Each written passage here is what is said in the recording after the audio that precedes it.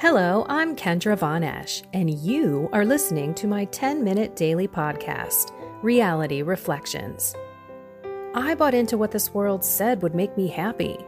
Money, prestige, power. And hey, if it feels good, do it, because life is stressful, so party hard. Do whatever makes you happy. But that didn't quite work out, because I felt even more insecure, full of fear, shame, and anxiety, and never, ever good enough. Then God found me and flipped my reality upside down and transformed my life. And I want this for everyone. So I left my executive career to help others find true acceptance, supernatural peace, joy, and love that only comes from a relationship with God. Here is my reality reflection for today. Hello, little rays of sunshine, little lights of Jesus. I hope that your day is going well, and I just wanted to share an email that I got from a man in Rwanda who now lives in Belgium. And I want to ask everyone, if you ever want to send me an email or comment on YouTube videos or whatever the case may be, I am so grateful for that feedback, for that love. This man said, hey, I stumbled across your videos with Christine, which, by the way, can I ask you all to pray for Christine? That woman is doing some crazy things for God. I'm pretty sure Satan isn't happy about it.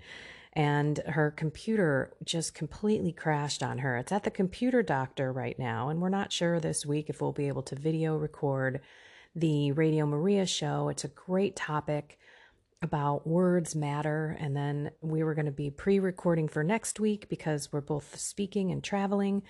So we're not sure what's going on, but if you can pray, that would be awesome. She's also been sick for 3 weeks and still battling a little bit of it. I just think it's a sign that what she's working on is truly for God. So again, thanks for the prayers. But this gentleman had said, it's been really cool watching and seeing how much God has been doing in your life, so to speak, in so many words. I'm not quoting it here, but he's like, I've been on the journey for 10 years and I'm nowhere near where you are on the journey. So it's inspiring me to go deeper in my faith and to strive to be a saint, which I think is awesome. I think that's exactly what we're trying to do. But I want to say that it has nothing to do with me. In the beginning of my journey, actually thought that I could change myself. I did not have a personal relationship with God. I did not know how to pray. My first couple of years were just me going to Mass every Sunday and then learning about the faith and the teachings, and then accepting the teachings, and then finally looking myself in the mirror and saying, oh my gosh, how in the world are you going to change everything? It wasn't just my behavior. It was my thoughts. It was my words. It was every single thing in my life I had to change. And so guess what? I thought I had to change it, and it was overwhelming, everything that I had to change. So I just, tried and fell and tried and fell and tried and fell. And finally, I started realizing that I can't do this by myself. I need God, and I need to pray, and I need to cooperate with these graces that were coming into my life that I didn't even realize were from Him. All of a sudden, I was having these fruits of the Holy Spirit, and I was seeing people differently, and this compassion was oozing out of me, and I was becoming more patient and more kind, and all of this stuff was amazing. But it wasn't me. It was God. And so what I would love to just ask all of you to do is to say, Holy Spirit, please tell me the thing that you want me to cooperate with you on. Because we can look at everything in our lives and want to strive to be holier in so many different ways, but there may just be that one thing, and it could be spend time in prayer. Learn how to do Christian meditative mental prayer so that you can hear what I'm trying to tell you and what I'm trying to lead you to and how I am trying to fill you with the direction and the graces that are going to make you holier. Maybe it's mortification. Maybe you need to master your body. Maybe you need to control your drinking. Maybe you need to work on exercising. Maybe you need to stop eating so much. Maybe you need to stop binging on Netflix or social media, because there's a lot of wasted time, and I'm one of them, on things that take us away from God's voice and God's graces in our lives, because we're busy with other things, right? So here's the deal. That happened to me this week. I haven't put a video out there. I've had a couple people say, "Hey, where have you been?" I've got your podcast every day, but I haven't seen you out there. And I said, I've been called to work on my quiet time. And there were also some other things about deliverance and temptation. So if you listen to this podcast, you know that I'm trying not to be lazy and I'm trying to get up and exercise. You know that I'm trying to get into more fasting and more bodily mortification, where I'm mastering my body instead of it mastering me. And also just not feeling like I need to have a glass of wine or two every night. And everything is seemingly really working together. It seems like it's a lot, but it really comes down to the daily surrender and spending time in prayer with God. And I've also been reading up on some saints and just immersing myself in the Spirit, letting Him lead me. Every morning I'm getting up and I'm saying, "Oh, I love you, Jesus. I love you, Jesus." And I give it all to Him. My life, my breath, my eyes, my hands, my mouth, my words, right? My feet, everything that I do today, I say, "I'm yours. You lead me. You give me the words. You give me the things to do." I woke up this morning, I had other plans, and God said, "I'd like you to do this instead." Okay. Well, I know that I have the luxury of having a ministry that I have the ability to change things up. I know people have work that they have to get up and go to and other responsibilities that they can't just say, "Oh, God told me to do this today, so I'm not going to go to work." I know that that's not feasible for a lot of people, but you can truly ask and offer up that time to God. So let's say you're not wanting to work and you feel like, "Gosh, I just wish, Lord, I could sit in prayer with you all day." Offer up the fact that you can't.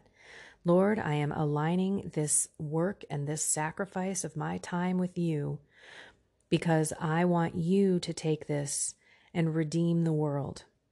Or ask for something yourself. "Lord, I am offering up this time because I would rather be with you, but please give me time later today, or show yourself today and help me pray my way through all of the activities that I'm doing today that I don't want to do, for the love of you, because I am taking care of my family, I'm taking care of myself, I'm providing by doing these things," whatever it is.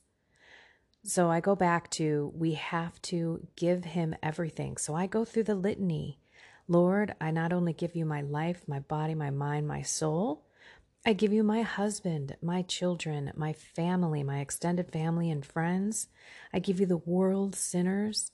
I give you my material goods, the money that you have given me, the ministry that I'm hoping that I am building with you. I cannot build the house without you.